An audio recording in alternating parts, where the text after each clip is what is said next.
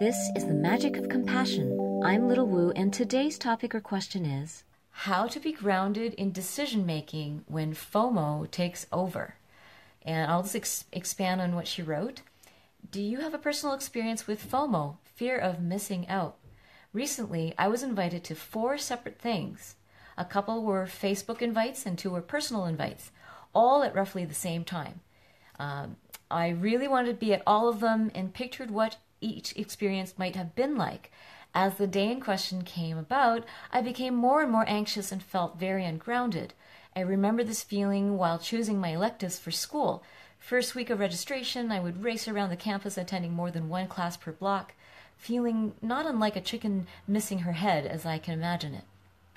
Well, thank you so much for that question. I think it's actually come up a few times this week when people have been talking to me about FOMO.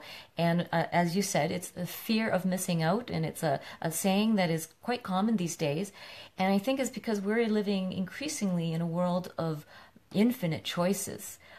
Not just in terms of our career, but in terms of relationship, in terms of where we want to live, what kind of work we want to do, even how we spend our time. There's so many choices of how do you want to spend your time? Where do you want to invest your money, your interests, your energy? So it's beautiful that we live in a time with so many choices, but then it creates its own challenge. How do you deal with FOMO? How do you make decisions? How do you stay grounded when you're aware of all that's going on and not being able to keep up with all of it? I'm going to talk about first the 2 gifts of being human.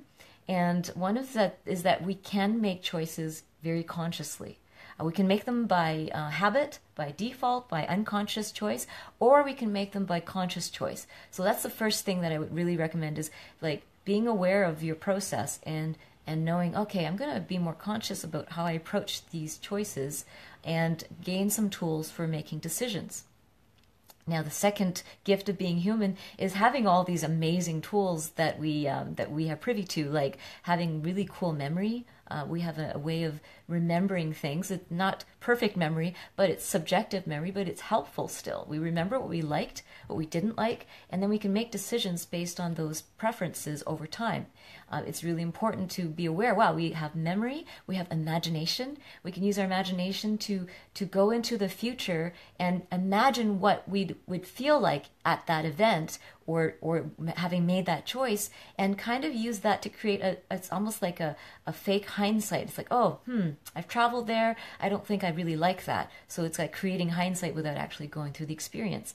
We also have intuition. We have reasoning skills, and those are left and right brain skills that we can develop in this lifetime to help us make decisions, because you can use your logic and reason and to make pros and cons lists and analyze. The ability to analyze is really a powerful tool that we have. Then we also create through right brain activity like intuition, vision, downloads suddenly from the collective mind.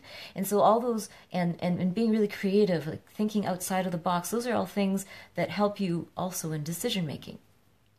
And so, but those same tools, memory, imagination, intuition, and reasoning, can also take you out of your body. So you've probably heard of out-of-body experiences. If you were a kid like me and were into the supernatural, you'd be like, OOBE, out-of-body experience. And I read into it, tried to understand, like, how do people do that? How do they leave their bodies? And it was like this technique of projecting your mind outside of your body and watching the world from a different perspective. But we do that all the time, maybe not in the traditional sense of out-of-body, but the fact that we are such intellectual creatures that we use our minds to think and create in the mind, so we're actually not completely in our bodies when we're creating that way, when we're mentally activated. So when we're out of body, it helps us to analyze the situation, think and create and maybe make decisions. But ultimately, the key to really making a decision that feels right is that you must feel. You must be in your body. You must be able to feel the decision. And people say, oh, well, that doesn't seem like very safe to make your decisions through your feelings. It's like, well, you use both. You use your mind and your body, which is where your heart can be felt, and see, like, in combination, having examined the situation, in all the choices, if it's about FOMO, like having to make a choice, then use your body to understand what are you actually feeling right now. And if you can calm yourself down enough, and so different ways to calm your body and to kind of bring your nervous system down back to a grounded place. Here's some few tips. Is first, breath work, really important. So if you're dealing with FOMO, stop before you make a decision and take some deep breaths. And you need to also slow yourself down, because obviously when you're in FOMO, you're going through all your options and choices, and you're trying to think of them all and analyze them and maybe put yourself in those positions. But you need to slow down your thoughts, and get back into your body by breathing. That's the number one way to get back in your body. The second way is to slow yourself down and do something that calms your nervous system. Maybe a walk outside, a quick 5-minute walk outside can decompress you from this spiraling energy.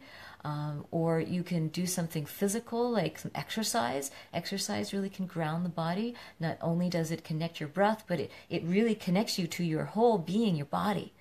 Stretching, some yoga. It doesn't have to be strenuous exercise, but if you do some stretching or just find a way to reconnect to your body, maybe getting some body work, even having a quick massage, asking your friend to give you a neck massage can actually help you ground your body, get back into it. Because the only way to really enjoy body work or massage is to be in your body. When you've done that, and then you look at your decisions and your options, you'll notice your FOMO has gone down, because when you're in your body, you'll sense where you actually want to be, who you want to be with. And the more you practice being in your body, the easier it will be to make decisions and not have so much FOMO. I want to take a moment to take a deep breath together right now. And I hope that you can really spend today getting into your body and thinking about the teachings of what it feels to be able to sense the world through your whole being, not just through your mind.